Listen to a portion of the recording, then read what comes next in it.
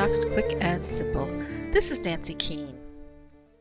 Several years ago, two men found a lion living in a cage in a department store in London.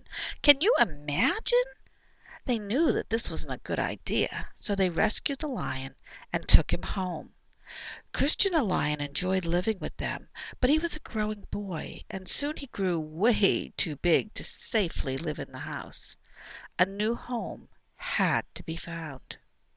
This is based on the true story of Christian the Lion. Christian the Lion, based on the true story by Anthony Bourke. Henry Holt, 2009.